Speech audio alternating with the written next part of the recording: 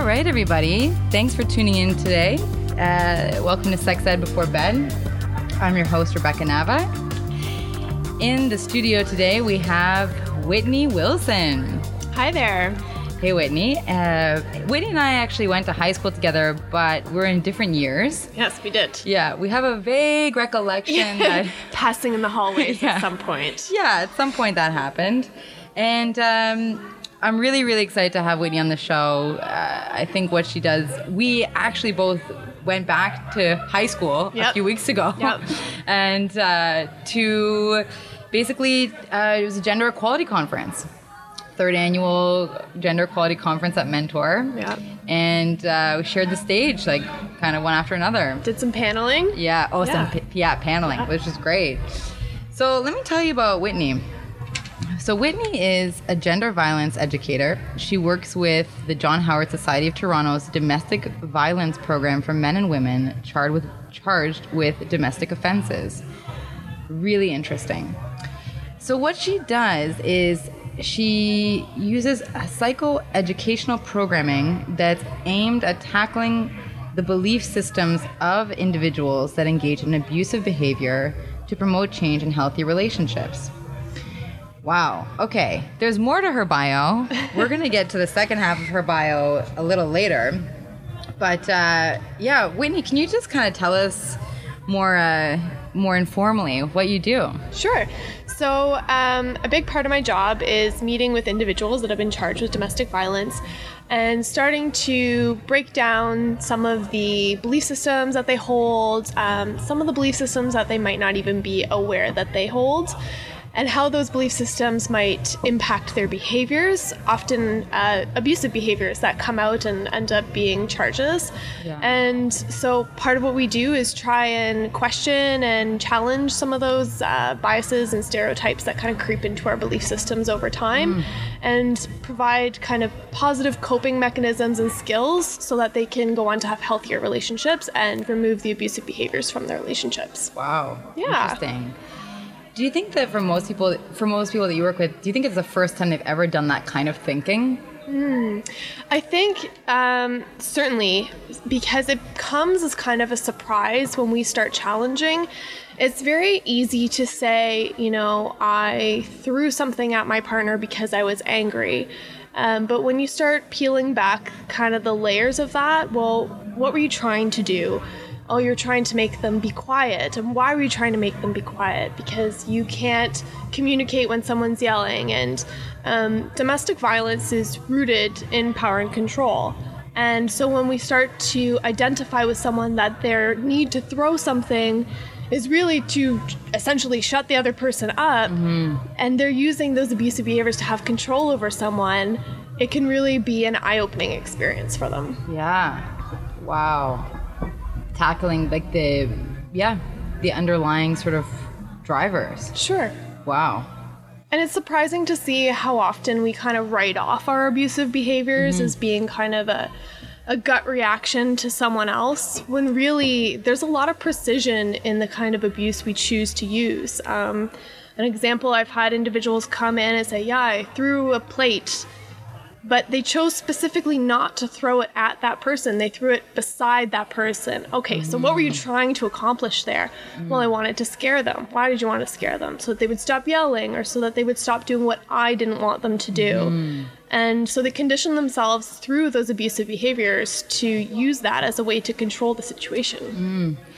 That's so interesting, because there's a level, as you say, of precision and control, even though that person seems out of control.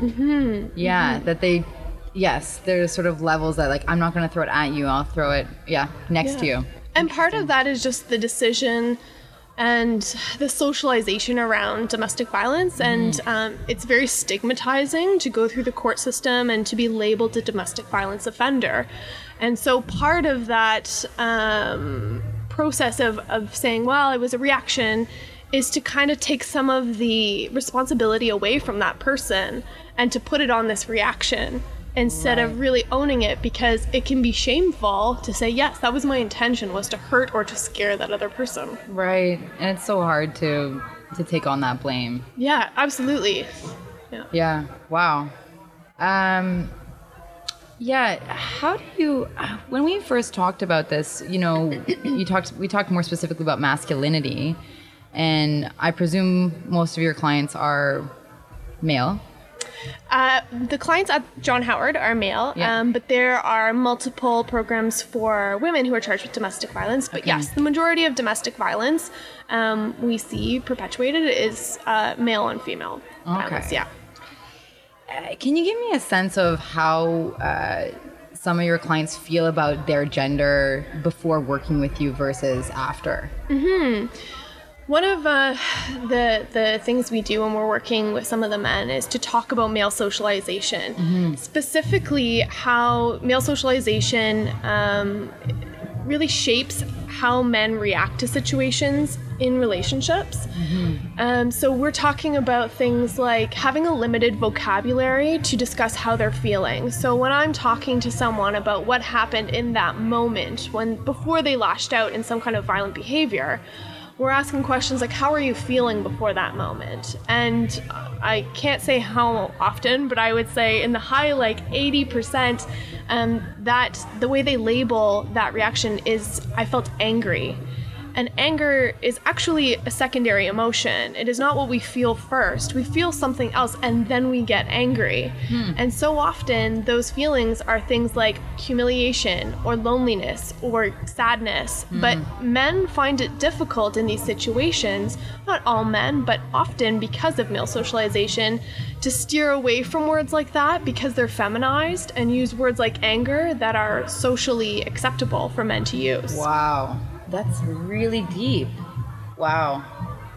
So it could be a subconscious level. For sure, absolutely. And when we start saying things like, how did you feel? We hear a lot of synonyms for anger. I was upset. I was, right? And we're working through this. And then when we kind of pull the words out, it's really an emotional experience for a lot of people because they don't feel comfortable in saying to their partner at times, I felt really lonely that you went out tonight and didn't tell me that you were going out and I was going to be here by myself. But instead, I voiced that or I acted out in anger because I didn't feel comfortable sharing that. So it can be a really powerful tool for them to be able to use kind of iMessaging and identify those feelings to make kind of healthier communication in their relationships going forward. Wow. So, and so things like humiliation or loneliness are more associated with women. Yeah, certainly. We do a lot of work around what are women supposed to be like? What are men supposed to be like? There's a great TED Talk by Tony Porter called The Man Box, talking about this tough outer exterior, and men are supposed to be providers. They're supposed to be tough. They're not supposed to cry. What's a man supposed to be like? And then on the flip side, what's a woman supposed to be like? And they identify in group things like nurturing, accommodating, mothers, demure, and all of these things. So they know that it's there. It's been socialized into them. But to see how it relates to themselves and their relationships directly is a little more difficult. Oof.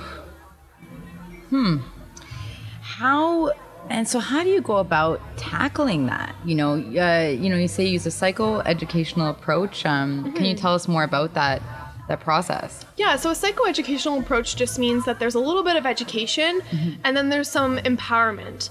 So we're taking the education, we're giving them the tools so that they can take those tools and use them in their relationships in an effective way. The other components of that is really breaking down those belief systems and seeing how their family of origin might have impacted those belief systems, and taking all that information together and saying, okay, now you have the tools and you understand what you did last time and what you can do this time or next time. And what does that look like? And so they'll often create their own plans for how they're going to respond to situations that they have identified as being triggering, and then kind of use some positive thinking and some self-talk to walk themselves out of situations they find overwhelming. Wow, I like that. I like the plan. Yeah, you need to have a plan. Yeah. Because, we use examples all of the time, but I say, if you know going to your mother-in-law's house is a trigger for you, and on the way there, you're negatively self-talking, this is going to be awful, I'm going to hate this, when you get there, whether it's good or bad, you're going to have a lot of negative energy, and you need to plan what you're going to do with that. Are you going to take a walk? Are you going to communicate with your partner? Are you going to change that negative self-talk so it's positive on the way there? It might not be so bad. The kids get to see their grandmother, all of these things that really help regulate our emotions. Yeah. It's like creating different neural pathways or something like that, because this is like habit. You know, you're trying to break habits that aren't working. Definitely a reframing. Whew.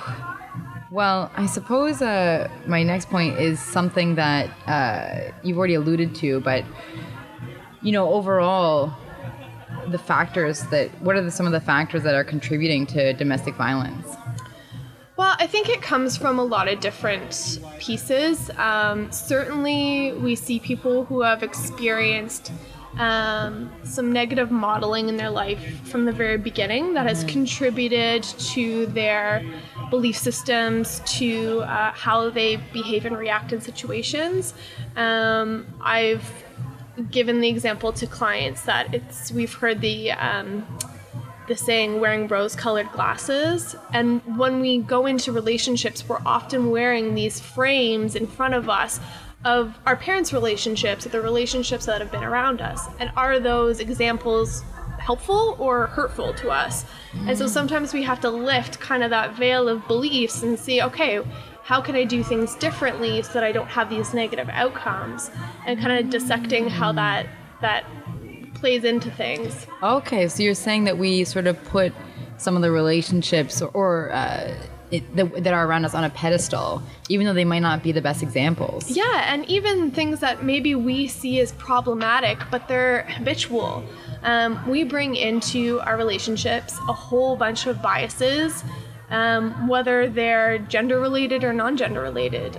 My partner himself would consider himself a feminist, but anecdotally, when we got married, we were going to send out thank you cards, and his thought was, well, isn't that your job? You send out the thank you cards, right? And I was like, no, there are no gendered jobs. Like, this is not, right? Like, that's something that's just a bias, a stereotype, something we bring in. And then when they happen, we have to stop and question them and say, why is it that my instinct was to think that this is a woman's job? And we see that all the time in really stereotypical fights about who made dinner, or you know, who's picking up the kids, or who should stay at home. So many of our conflicts in relationships are gender-based. Wow. Interesting. It's sort of like we're all trying to be engaged in reinforcing old tropes. Yeah, it's hard not to. Yeah, we're all part of this process. Yeah. Oh, that's so intense. Wow. This is a kind of rudimentary question, but I guess I just wanted to bring it back to the basics, which is, how is like domestic violence actually defined? Well, I think that when we talk about domestic violence generally in media and in our regular lives, we think a lot about physical violence. Yeah. And domestic violence is so much more than that. Power and control, and the way that we abuse other people to have control over them, can be anything from significant financial abuse, emotional abuse, mental abuse. Male privilege is something we talk about a lot. So again, bringing in those gendered stereotypes and then using them to have control over someone else. Yeah. Abusing children as a ways to control it. There's so many things involved. So one of the things in programming that we'll try to do is start naming those things. We hear a lot from guys that say, I didn't even know that was an abusive thing, but now I see how it is. Yeah. So we really need them to be able to identify them, so that if you're going to change those behaviors, you need to be able to name them first. Yeah, name them for what they are. Absolutely.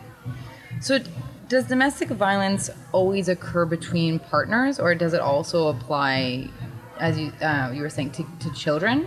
To relationships with children? So I would consider familial violence more of how it relates to children. In the context of our domestic violence programming, it's an intimate partner. Okay. Which again can be considered someone you've been in a relationship previously. An ex-partner would still be intimate partner violence. Okay.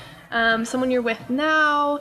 And I mean, in today's day and age, even the police have identified that it's becoming more and more difficult to know when a relationship is a relationship. So police attending scenes where someone's on their first Tinder date.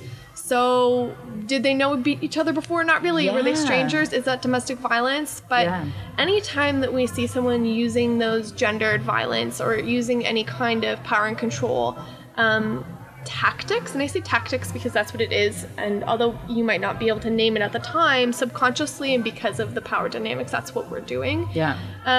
So it really is mostly limited to intimate partners. Okay, gotcha. Now, my next question is kind of related to something that you and I have talked about as well, which is, these people have been convicted of offenses. Not convicted not necessarily. Convicted. Some of them are diverted through the court system as an earlier intervention for domestic violence. Yeah. Okay. Charged. Okay, for sure. charged. And if they're charged, do they have a criminal record? Not necessarily. Okay. No. Okay. And some of them do have a criminal record, and some of them don't. Yes. Okay. We were talking a little bit about what sort of things happen when someone has a criminal record and how it can be a real barrier to re-entry into society. Yes, absolutely. So my next question is, what do you wish were different in terms of the justice system?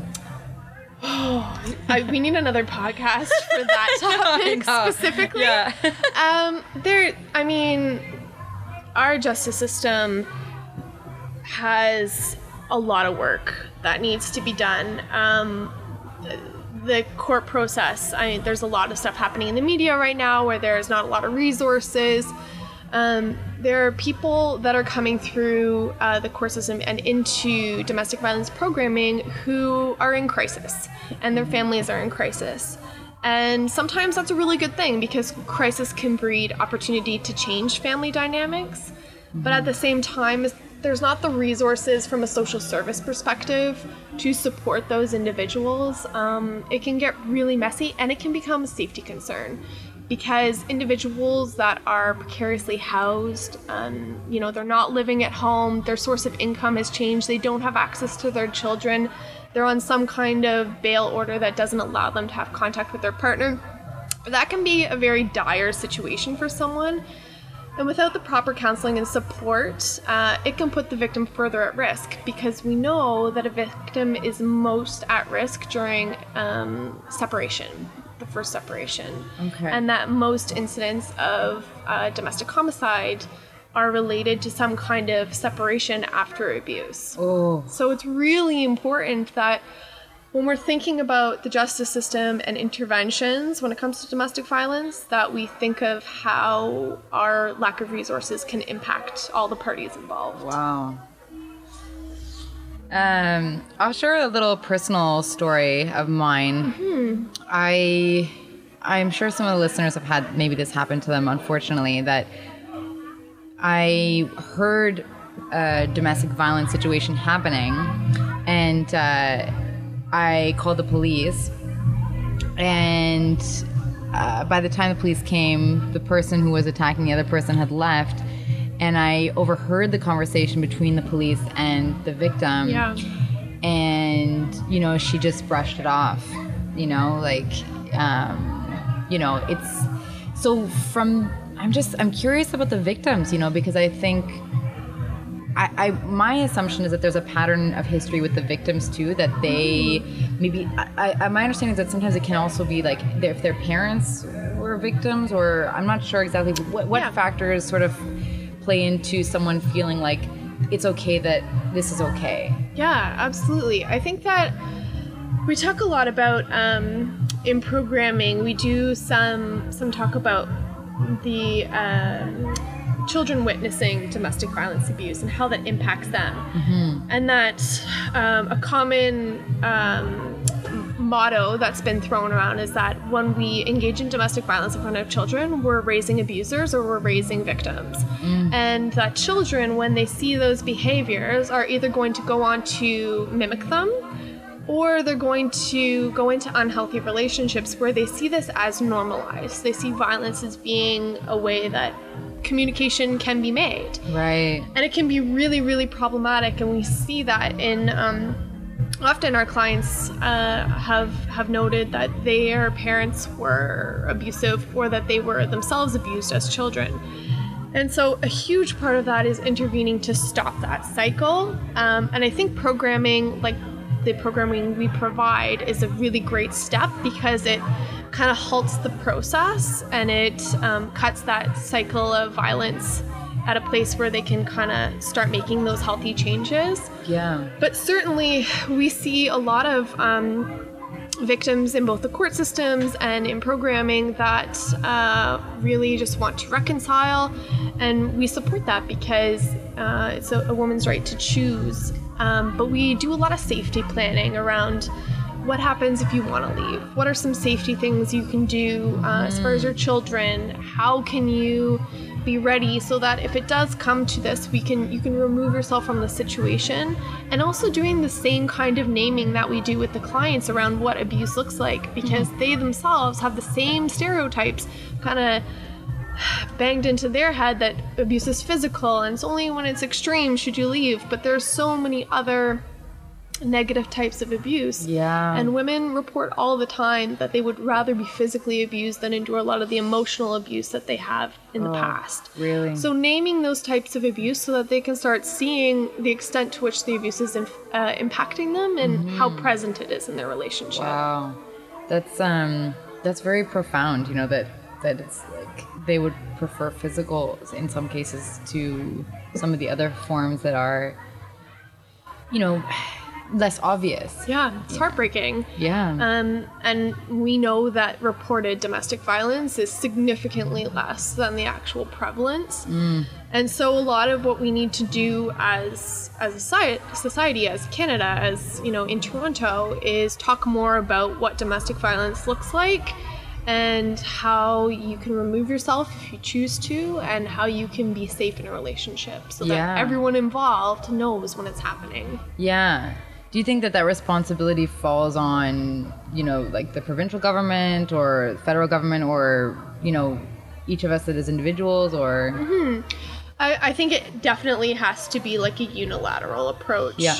A lot of what we hear from the clients in group at the end, because, you know, after sessions and sessions of this kind of reframing of their beliefs, they start asking questions about, you know, why wasn't I taught this in high school? Yes, that was so profound when you said that to me, that's a question that they ask. Yeah. What do you think that they're feeling when they say that? I think, I mean, at this point in the game, near the end, they're starting to take a lot of responsibility for what happened. But when you start taking responsibility for your belief systems, you start realizing that your belief systems are informed by a lot of different things, like your society, like your community, like your family of origin, like the media. And so as much as you take responsibility, I'm proud when they ask those questions, because it means that they're thinking about how it can change.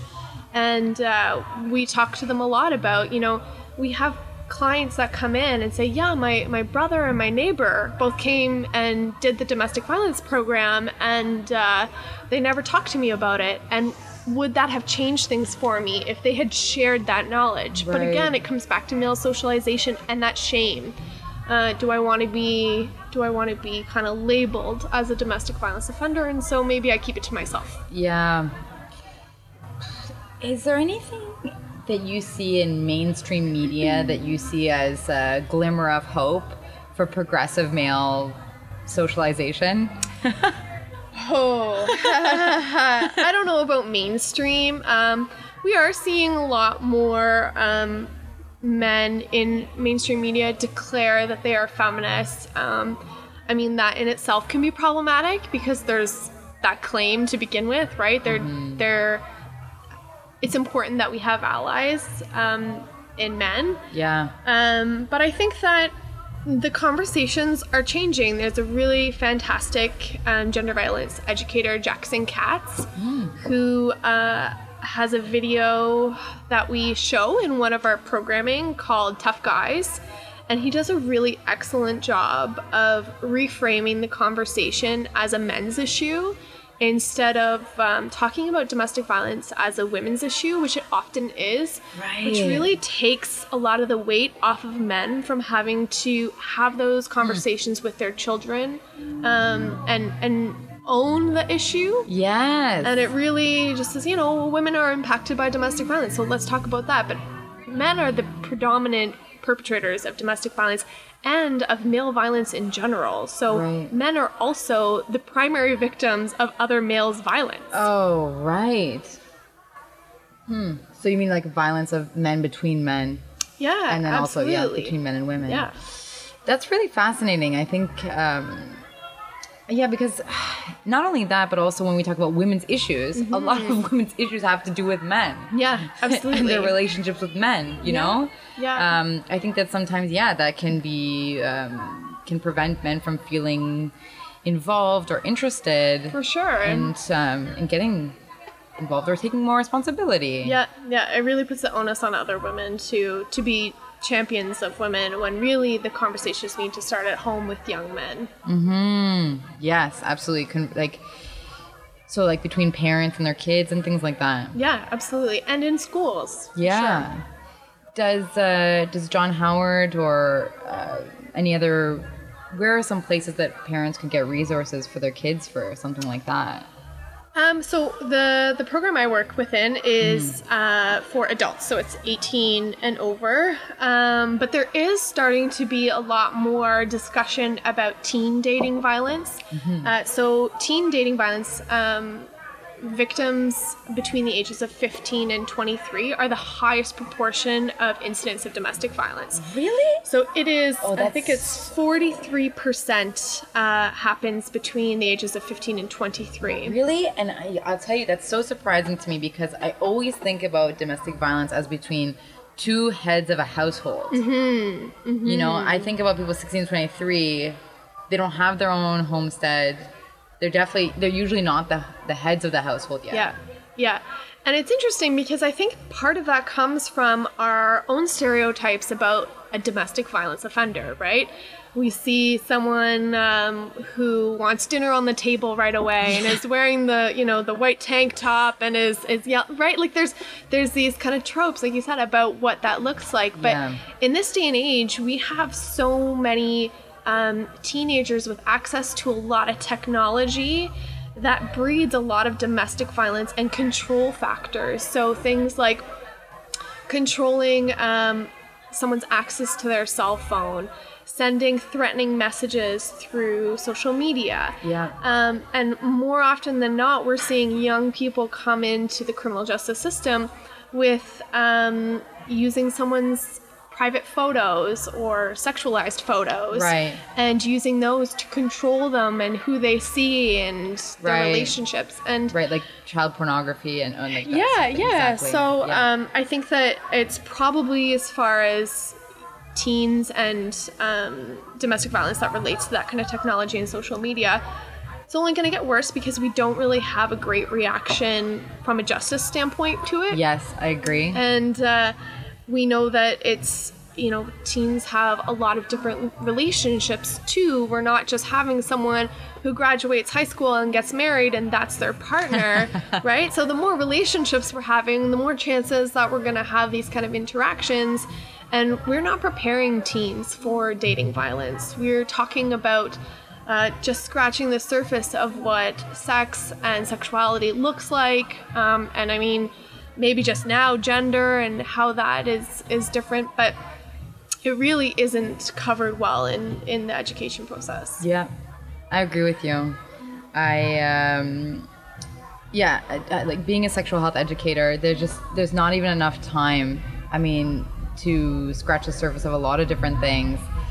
And getting into those kinds of discussions would be so meaningful. And it throws me because then you're learning things like parabolas, which is meant for an engineer building a bridge. And I understand it's supposed to be some kind of practice to get your gray matter going. But at the same time, let's be pragmatic about what we give young people, the tools that we're giving them to go forward in their life. Because I don't know if you know offhand, but I'm sure, and I don't know how prevalent domestic violence is, but it's a big issue. I think part of that is our hesitance to start at a younger age, right? We don't want to overwhelm young people. And as the oldest of 7 children, I can say it is terrifying how young people get their hands on this information. We live in an age of technology and information. Mm-hmm. If they want that information, it's going to get to them. And so we need to have those conversations from the very beginning. As I have a nephew who's almost 1, and the conversations about okay touching and consent. If you don't want to hug someone and you don't want to be hugged, that's okay. That's your body. I mean, those are the conversations that you can have at really young ages. Absolutely. That start to empower young women to say no or to walk away when they're being abused, or to feel like they have value and they don't need to stand for that kind of abusive behavior later on. Right. Absolutely. Yes, that's how I feel too, is that as an educator, I see parents as an extension of me, mm-hmm. and I want those conversations to be happening. And it's not wrong. Of course, that's a whole other issue where young people are, they're so innocent. I don't want to corrupt their innocence, and this sort of binary between, I don't know, like, when do you go from being innocent to being corrupted or not innocent, Yeah. But it's a real misnomer and a myth, because preparing them is a good thing, and it helps everybody to be safer. Yeah, and we have the conversations with our clients that, no matter how young that child is, do not sweep under the rug a domestic violence incident. You go back and you have those conversations and show the leadership and the responsibility for owning those things. Dad made a mistake. Dad recognizes, and we know in this house that we don't ever put our hands on someone else in an aggressive manner. And that does way more than you can ever expect. Right. Then ignoring it or pretending. Yeah, or pretending that the child is, I find sometimes parents think that the child is not smart enough to figure out what's going on here.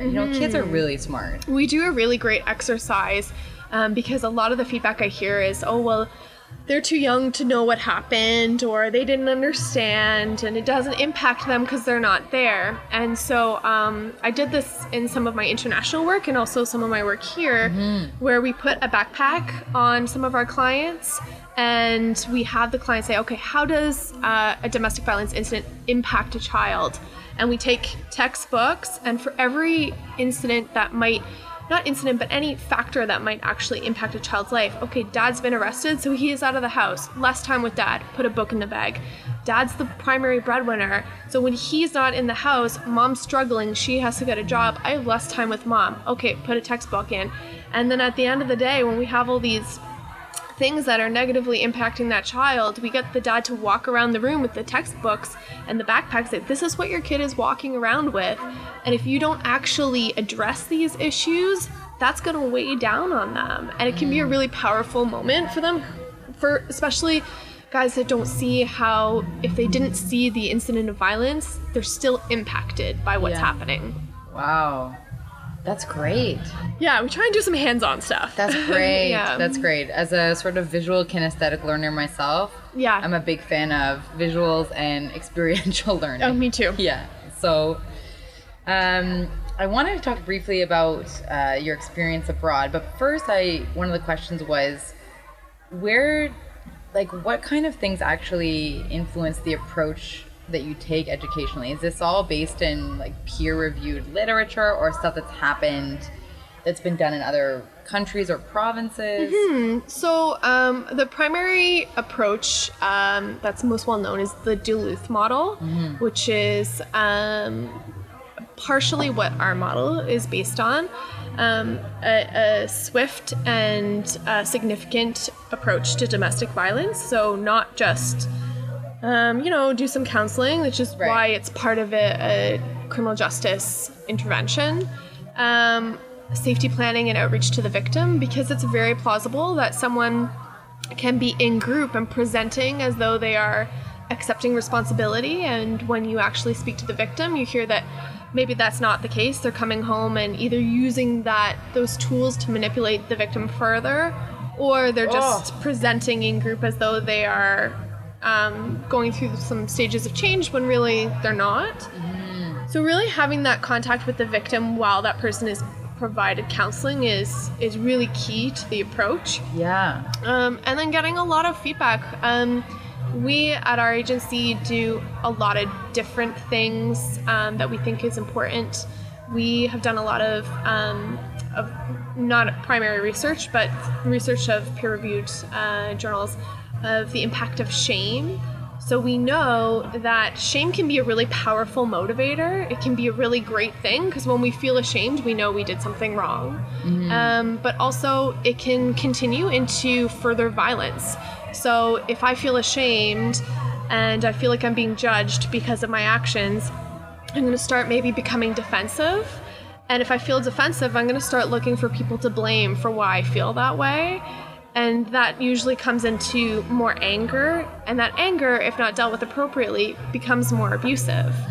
And this gets even more complicated when we know that domestic violence escalates over time in order for it to be effective. Yeah. And so really like focusing in on having time for the guys in group to talk and share about how they feel ashamed or how shame has impacted them can be a really peer supportive environment for other guys that are in the same position. Wow. And I think that that's a really huge part of what makes our program effective. Yeah.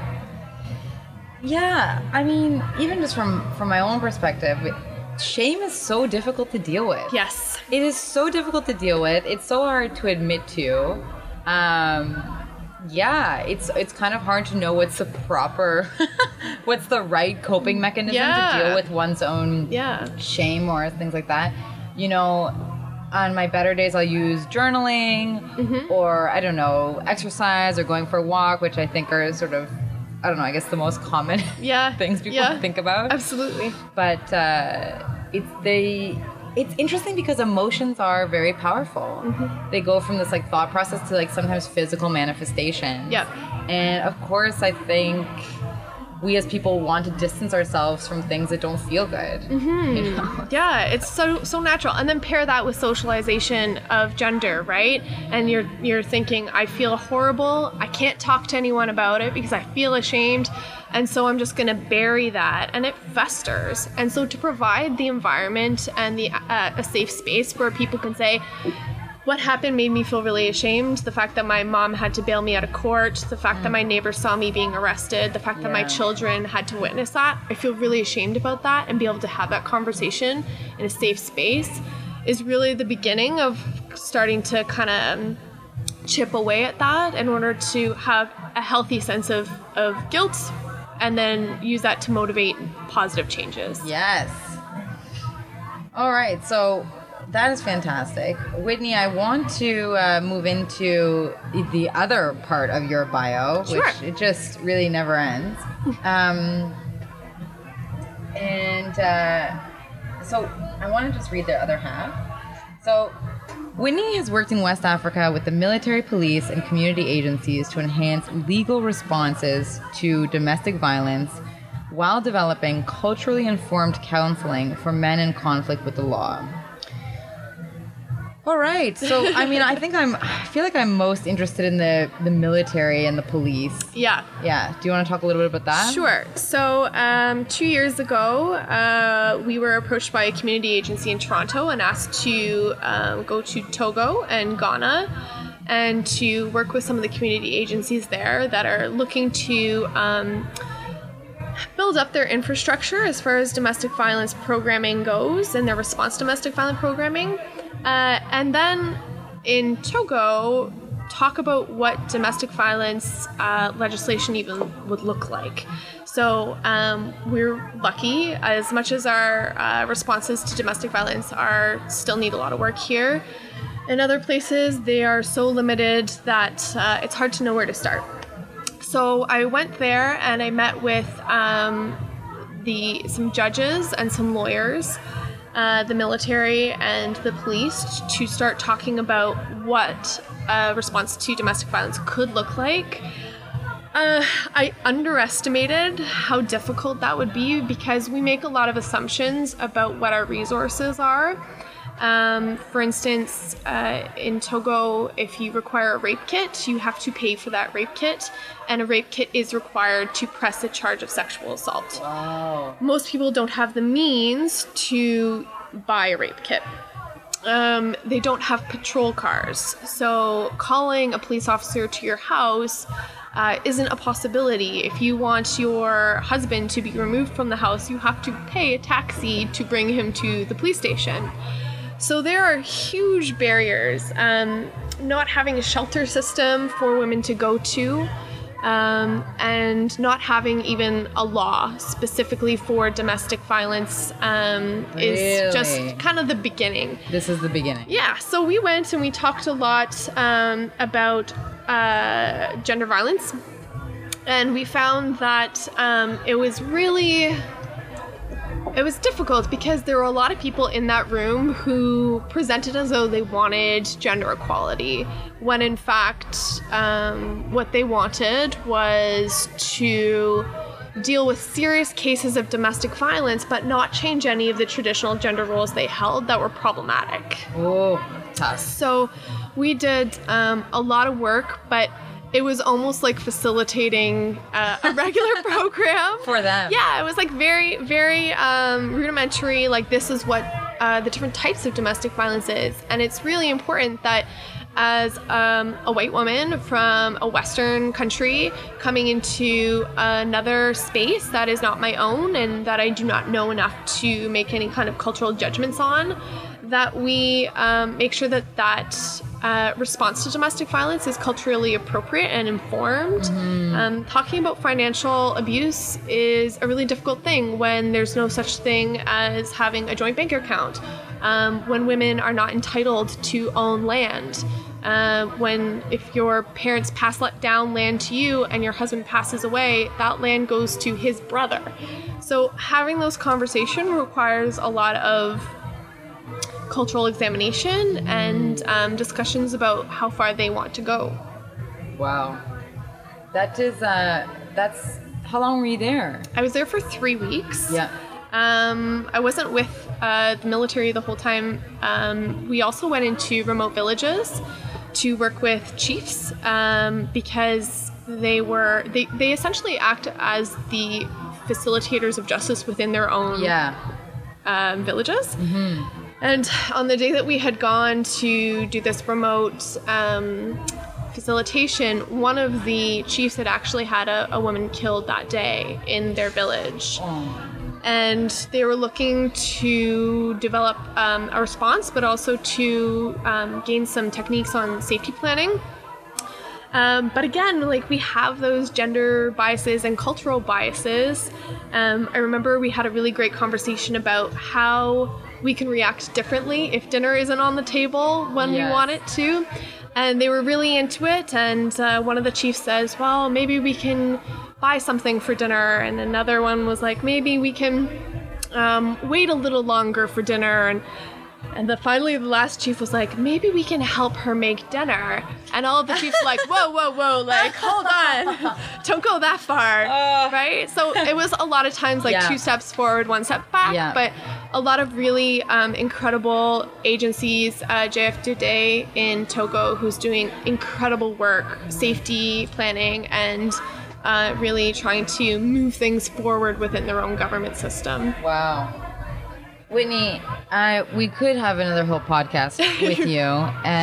It has been, your work is really inspiring, and it was a real pleasure to meet you, and I feel like I'm just so glad that we presented alongside each other so that this could happen. Yeah. And thank you for sharing your experiences with us. It's my pleasure. Thank you so much for having me. No problem. And all the best. Keep it up. Thank you. Bye.